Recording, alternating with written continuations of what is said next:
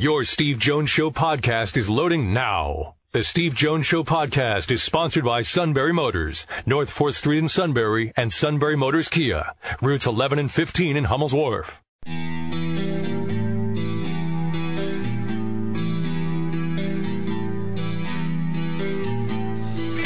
Sports talk where your voice counts. This is the Steve Jones Show on News Radio 1070 WKOK. Now from the Sunbury Motors studio, here's Steve Jones. Sunbury Motors, 4th Street in Sunbury. Sunbury Motors Kia, routes 11 and 15 in Hummel's Wharf. A suit sent me a text saying, I'm going to start a Susquehanna Valley curling club at Montour Preserve next winter.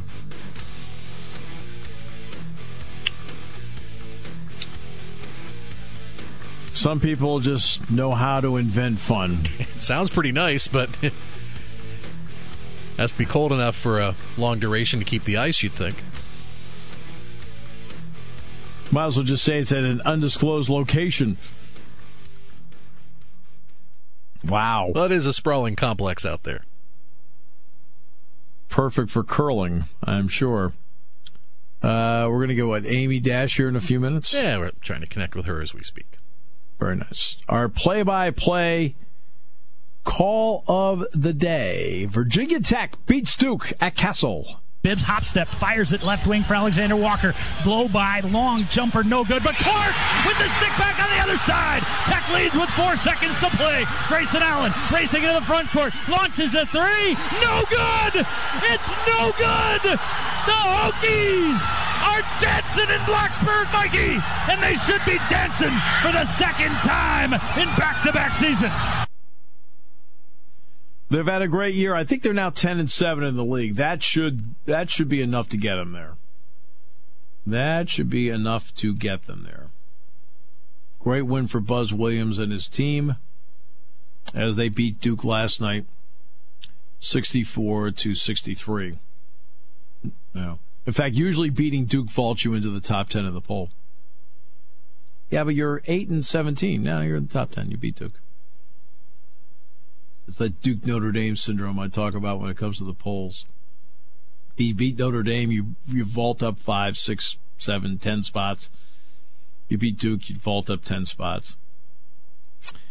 But, yeah, big win for Virginia Tech last night. It was courtesy of the IMG Virginia Tech Radio Network. Joe Lenardi will be on the show on Thursday. He'll join me. The show will be in New York. I'm trying to think. I don't think this will be the first time we've done the show in New York, isn't it? In Manhattan? I mean, I did it in Brooklyn. We did the show in Brooklyn. We've never done the show from Manhattan that way. I think this will be a first. Yeah. Yeah. How about that? Show's been everywhere. Phoenix, Los Angeles, Chicago, Indianapolis, New York, Brooklyn, Front Street Station. I mean, it's been everywhere. Oh, stop laughing. Penn's Tavern. At Penn's Tavern, did we have a good time that day? Wheels, me, Tom, everybody. We had a great time out there. Corey brought the pickles, served them up. It was perfect. I'm trying to think. There was one thing that went wrong that day. Can you remember what happened? What that was? Not that I can think of. Oh yeah, the suit showed up. Oh. So everybody kept looking out toward the river to see if he was going to show up by boat, which quite a few people do when they go to Penn's Tavern to eat. I know. I thought that is the neatest. I kept looking out at that dock when we were sitting there. I mean, it was a bright, sunny day. It was in August. Bright, sunny day, beautiful day. So, Wheels and I are having a great time. You're having a great time. We had a great audience there. Food was fabulous. Setting. I kept looking out at that dock during the show, and I kept waiting for somebody to just pull up and hey, I'm here. Kind of like a Tennessee football game or a Washington football game where they pull up to the dock. Really, really, really cool. We'll be talking with Amy Dash, CBS Sports legal analyst, here in a few minutes. Can't imagine what we'd talk about. Just kidding. 5,000 things going on, it seems. But, yeah. And the Big Ten tournament begins tomorrow, but for Penn State it begins on Thursday when they take on Northwestern at 6:30. 6 o'clock will be the airtime. Both teams have injuries. Mike Watkins, of course, for Penn State, and for Northwestern, it looks like Vic Law is not going to be able to play in the game. Vic Law is a good player. He's a 12.6 rebound a game guy, good inside-out player. And then Jordan Ash is definitely out, too. He's not going to be able to play. Now, we'll have to see how Bryant McIntosh is. You know I'm a big Bryant McIntosh guy. He's just a gutsy kid. Plays at a high level, plays with a lot of energy, but he's also had that shoulder problem, too. But he did play the last couple of games. But they've been banged up. And we don't know what we're going to see from them. When Penn State played them on the 5th of January, man-to-man. When they played them on the 20th of January, it was all zone. Now, when you watch them play, they played a little bit of zone, but they're back to playing a lot of man-to-man. So I don't know. So we'll do the show from New York. Let's see, I'll do the show here tomorrow. Then I'll go to Manhattan tomorrow night. Do the show in Manhattan on Thursday with Joe Lunardi on the show. And then, as soon as I'm done with the show, over to Madison Square Garden to do the Penn State Northwestern game. Very pleased to be joined by Amy Dash of CBS Sports. She's the CBS Sports legal analyst and also the host of the Straight Aim podcast on iTunes, Google Play, and anywhere you find podcasts. Amy, thank you very much for your time. I know it's valuable. My pleasure. Thanks so much for having me. Well, obviously, this NCAA basketball probe actually began with a Securities and Exchange Commission series of allegations in Pittsburgh, which then led to, gee, what else do you know? So when That's you exactly see them, right. When you see them release names along the way, players, coaches, and so forth, what's the difference between who would be in NCAA trouble, which I already know, versus who actually is in legal trouble based on the names we see? Well, they've charged a bunch of assistant coaches, and they've also charged a financial advisor and a runner for an agent. So, but are you talking about who could potentially face charges? Because I'm not even sure that the people that are facing charges committed crimes. I'm still trying to figure out how this is going to go over in court, because it's really a very unique circumstance. They've never brought a case like this under the laws that they're bringing them under, some of which are meant for prosecuting corrupt politicians. So there's a big argument to be made that these merely are just NCAA violations and there were no federal crimes at all. Right, and what's interesting to me as to how they laid it out is that there are a lot of layers to this, and you mentioned several of the layers: runners, AAU coach, agent, assistant coach, player. That part seems to have been, at least on the surface, thorough. What did you think of it? Well, the AAU coach, Jonathan Brad Augustine, who they had originally charged, they've dropped all charges against him because he's cooperating. So I'm expecting that he will probably be testifying against some of these other characters. They had to drop a couple of charges against the Adidas executive because, and they didn't even do it as part of a plea deal, and he's not cooperating. They had to because they had brought charges that prosecutors realized probably wouldn't hold up in court. So now he's just facing one charge, and he could end up with probation.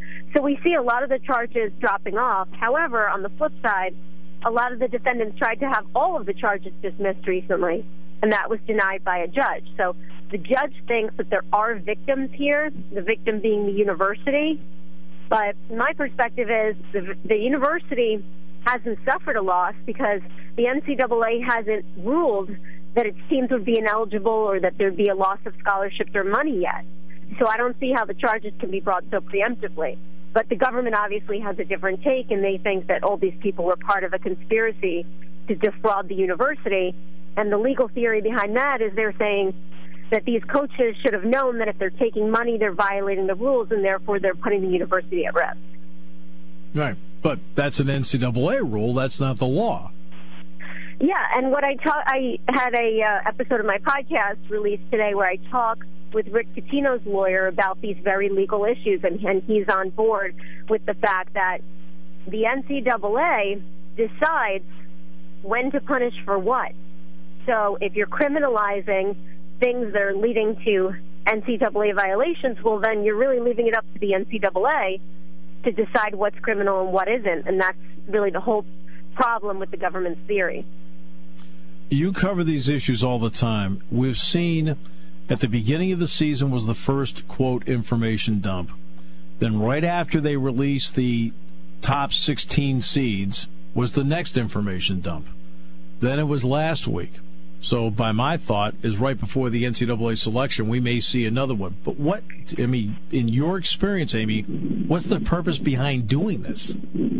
Well, somebody leaked those expense reports from the agent to Yahoo, and they shouldn't have, and people were surprised that it was leaked because these are small, this is like small beans compared to the information that they have, because even if you're talking about just the wiretaps alone, there's 3,000 hours over hundreds of days.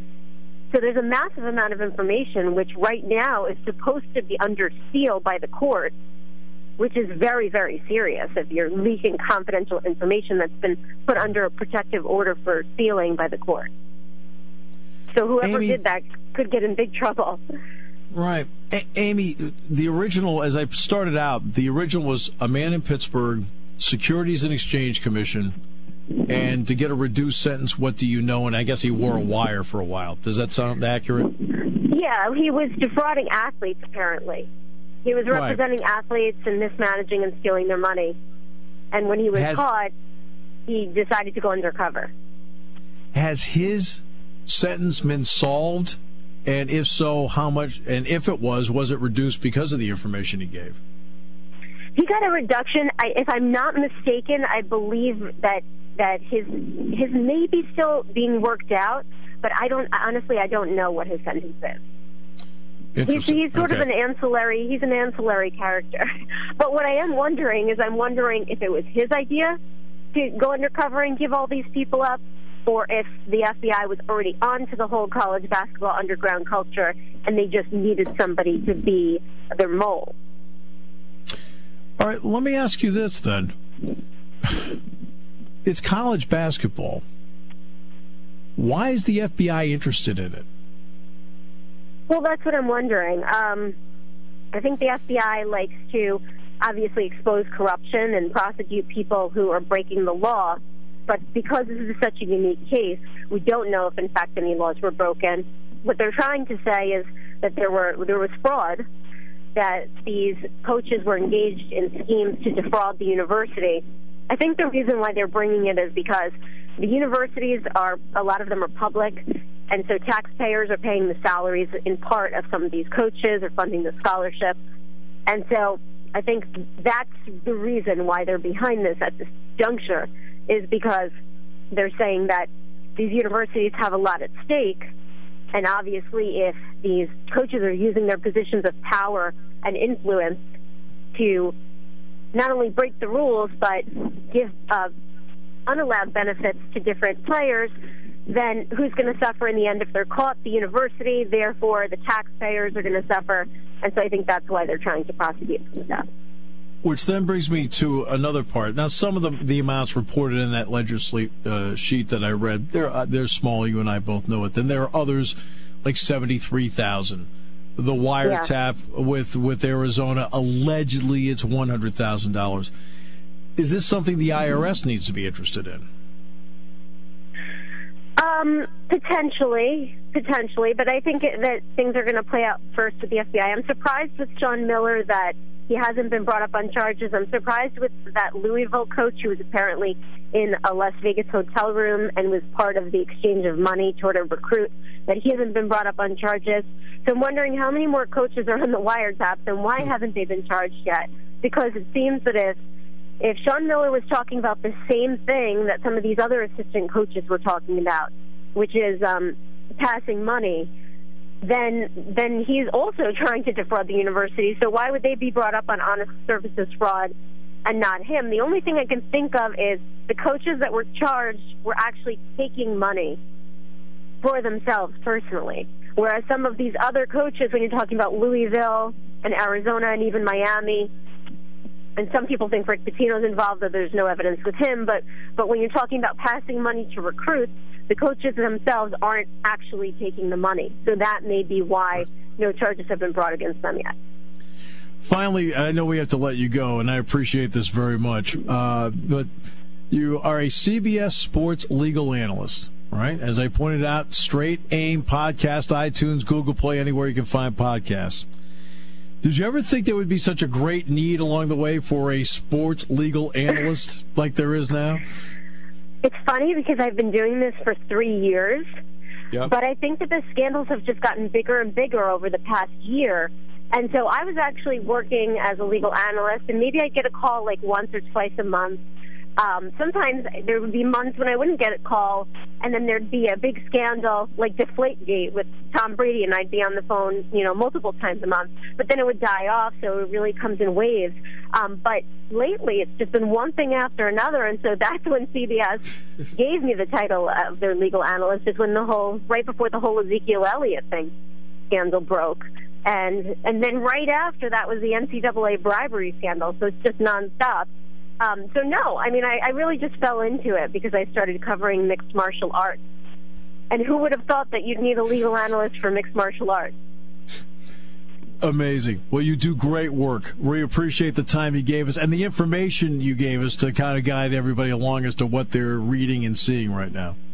Thanks so much. I appreciate it. That's Amy Dash, CBS Sports legal analyst and host of the Straight Aim podcast on iTunes, Google Play, and anywhere you find podcasts. Speaking of podcasts, I believe the Suit is going to be doing a curling podcast coming up. Okay. And insert sponsor here. Well, no, let's just check the traffic on it.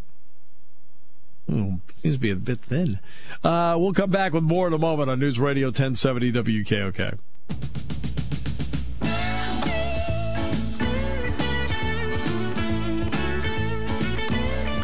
Yeah, you need a sports legal analyst these days. You do. It's the way it is.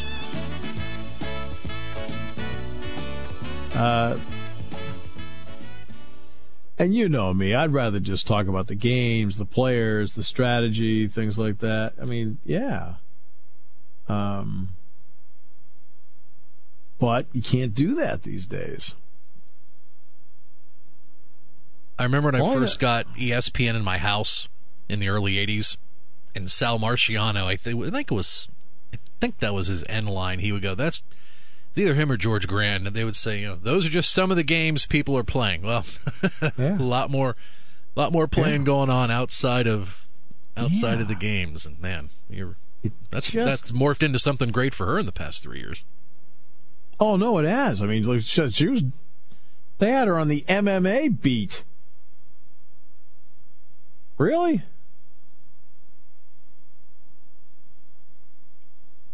That's... Wow. You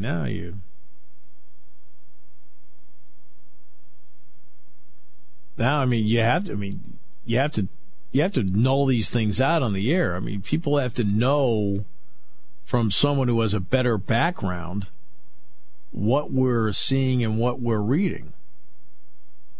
And I'll go back. I'm not here to pick on the greatest basketball player on the planet. That's not what I'm trying to do here. But in other words, LeBron James' conversation with the media talking about how corrupt the NCAA is. Okay, that's fine. You can have. There's no issue at all, none, about having a frank discussion about whether you think the NCAA is corrupt or not. That's fine. That's a topic worthy of discussion and opinion. Bringing up expanding the G League. Great proposition, great idea, worthy of discussion and opinion. But the part that he left out was that, these guys, I couldn't afford to go, whatever. LeBron, it's not the NCAA that's keeping them from going to the league. They have to go to school for 1 year or overseas for a year until they're 19 and 1 year removed because it's what your league that you work in and your players association where you pay dues to, that's what they negotiated. He either didn't know that, he either did not know that, or conveniently left it out.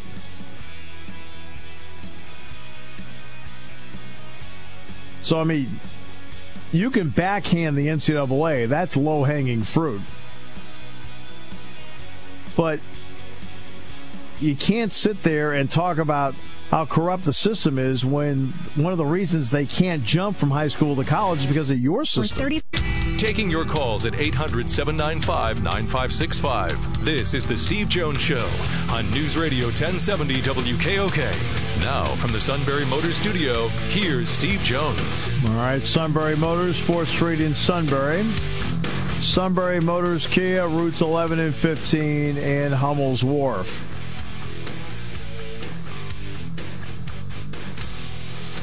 Great to have you with us. All right, let's take a look at, they talk about the Pirates and money. Now, some of this info is 2 years old, but at least gives you a ballpark. The Pirates' television revenue is $25 million.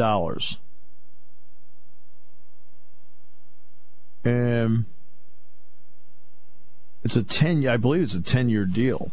So I think it still has 3 years to run. Started out at 18. It's now moved up to $25 million a year. Right? Now that's not the same as, for example, the Rays.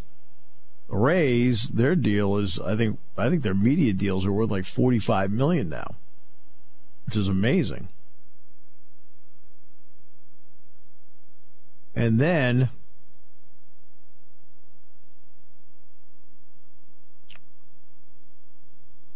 they also get, obviously, I think the Pirates get like $40 million or something like that in the revenue sharing pool. So now we're at $65 million. Now you add in the $50 million, which is the lump sum of the sale of the digital media company BAMTech. Right? Now you're at $115 million. That's $115 million before you have even sold a ticket, a parking space, or a hot dog. You already got $115 million. You haven't done anything yet. $115 million.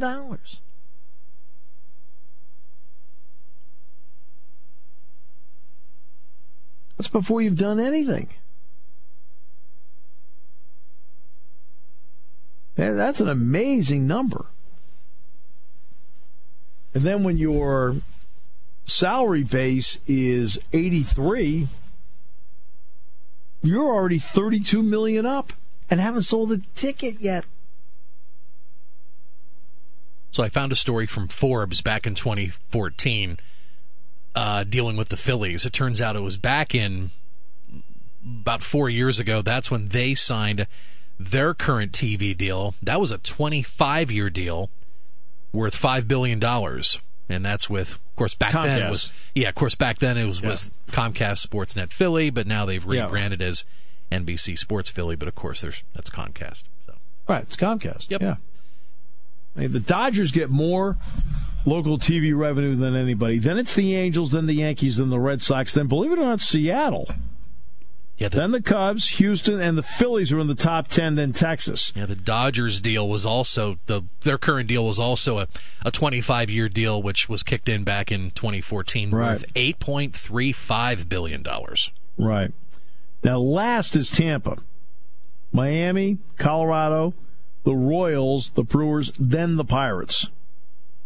So it'd be 30, 29, 28, 27, 26, 25. The Pirates would be 25 on that list. The Phillies, excuse me, would be 4, 6, 8. Now, Philadelphia's a bigger city, too, and having Comcast there is a huge plus. So you're in a much bigger market, and you've also got the dudes down the street from you. That doesn't hurt. But the BAMTech money is the part that's got to be a sticking point. Between revenue sharing money, which is about $45 million, and BAMTech, that's $95 million.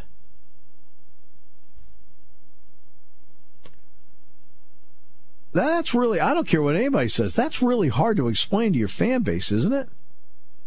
Now, I know they're working under a budget. I know Frank Coonley, and I know Frank Coonley. Frank Coonley is, I personally really like Frank.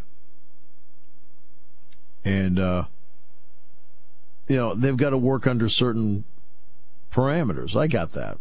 I thought it was interesting, the conversation that you and Rob Biertemple from The Athletic had last week, talking about just the way the Nuttig family spends their money. It's just the plan that they have in place it's a plan that's not going to get them in trouble with Major League Baseball. No, it's not going to get them in trouble with Major League Baseball. The question is, will it get them in trouble with their fans? They have an absolutely fabulous ballpark. Have you been to the park? A couple times. Absolutely beautiful. I think it's the nicest ballpark I've ever been in. And I think Philadelphia has I love Philadelphia. I love Citizens Bank Park. Yep, so do I. Something about Pittsburgh's a little bit better. I grew up on Fenway Park. Well, there's the ambiance of, you're at Fenway Park, but at the same time, there's still parts of Fenway Park that are, 106 years old. Okay, well, just leave it at that. As opposed to this palace in Pittsburgh, which is just gorgeous. I got a chuckle out of this recently. They're talking about the all the parks in the National League East. Citizens Bank Park's the oldest. It's the oldest. Yeah. Wow. I have not had a chance to go to Nationals Park. I've driven past it, I've seen it, but I've never been in it. I heard it was beautiful. And I've driven past Citi Field. Never been in that either. So, but you're right with PNC Park in Pittsburgh, just the way it's laid out, right alongside the river, pointed toward the skyline. And I mean, if it was a day like today for baseball, it'd be absolutely gorgeous. Gorgeous, yep. Gorgeous, no doubt. So they've got a lot going for the franchise. And you know what? And the fan base, which in the 70s was one of the worst in terms of numbers. Oh, and please, if you want to call up and debate with me, really, drawing 1.3 million fans, not really great for some of the best teams in baseball at that time. They were drawing nobody back then. And what's interesting is that they've got so much going for them, but you create these small windows of opportunity with the way they're running the franchise. And they just went through one and they went out of one where they got really good. They won 98 games. People forget a couple of years ago they won 98 games. But you knew they could not hold on to McCutchen. You knew they couldn't hold on to Cole. Eventually they're not going to be able to hold on to Polanco. I mean, eventually. Not now, but eventually. I mean, they create these windows where they don't re-sign people. And so they're constantly young. They're constantly trying to fill gaps, and it's not an easy way to live.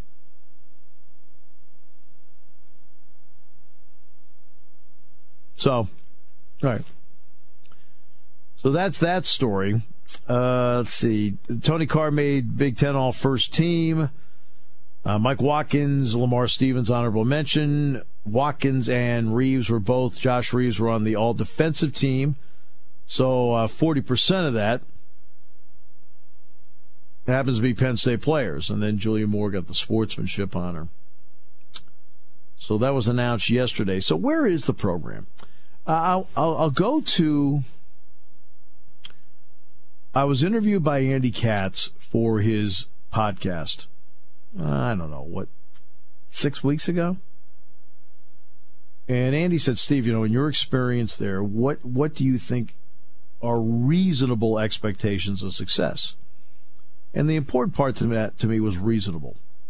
And I started out with this. I said, if you can consistently get the program to finish between 4 and 7, so you don't necessarily have to win the Big Ten championship. Because of the NCAA tournament, the key is to get yourself in the neighborhood of the at-large, which means consistently finishing between 4 and 7. Now, this year, Penn State finished 6th. They are the number 7 seed because of a tiebreaker, but they finished 6th with a 9-9 conference record. Penn State has won 20 games or more 9 times in the total history of the program. 9. If they were to win on Thursday, it would be the 10th time ever and the first time in 9 years. They've already won 5 more games in the regular season this year than last year. They won 3 more conference games this year than last year. But the biggest difference between Penn State this year and some of the other years I referenced is that in the great years for Penn State, they have been older teams. In 91, when they went to the NCAAs, it was Money Brown and Freddie Barnes and Dave Deggets. They were all juniors, and Jimmy Barnes was a senior. When they went in 96, Secunda was a fifth-year senior. Matt Gaudio was a fifth-year senior. To go with Earl and Lasicky and Calvin Booth. When they went in 2001, Titus Ivory Sr., Joe Crispin Sr., Jazzy Klein-Hurd Sr. When they went to the NCAA tournament in 2011, Jeff Brooks Sr., David Jackson Sr., Andrew Jones Sr., Taylor Battle Sr. Those were all older teams that got there. Now, the only one of the 4 I just referenced, the only one that was not a 20-game winner, 2 of them were not 20-game winners. I'm trying to think, 2001 was. 2011 was not. It was a 19-game winner. So now with a sophomore-dominated team, Stevens, Carr, Bostic, Watkins, to go with Reeves, a junior, a senior in Garner, freshman in Wheeler. There's your core 7 guys. This is a different dynamic than what I'm used to seeing at Penn State. There's still that margin of error to deal with. And that's where we come back to what happened with Watkins. This team was built in a certain way. Athletic center. Look, Penn State's had some really good centers over the years. Ed Fogel was really good. John Amaechi was really good. Calvin Booth was really good. Obviously, Amaechi and Booth both played in the NBA. But they've never had a guy like this. Each one of them could do certain things that Mike does, but not everything the way Mike does. So you built it with a center, sophomore, a stretch 4 power forward, sophomore, point guard, sophomore, okay? X factor, junior, senior shooter, then off the bench, sophomore, freshman, and of course Julian Moore's a senior. Now when you lose part of that, because next year, that's when the depth is coming in next year. You know, the recruiting class was Watkins, Reeves, tremendous, great start. Followed up the next year by Carr, Stevens, Bostic. Okay, now you've got a foundation. This year, you've filled some gaps. Wheeler's going to be a player. I think Harrah's going to help them out down the road. He won't be a star or anything, but he'll help them out. Right? And now you bring in Dredd and Bolden, who both have incredible reputations. That's 3 out of 4 recruiting classes in a span that shows some potential level of sustainability. So that's where they are. And I know everyone wants to flip the switch overnight. Believe me, broadcasting the games, you don't want to see, you don't think that I want to wake up every year feeling like I'm going to the NCAA tournament? Of course I do.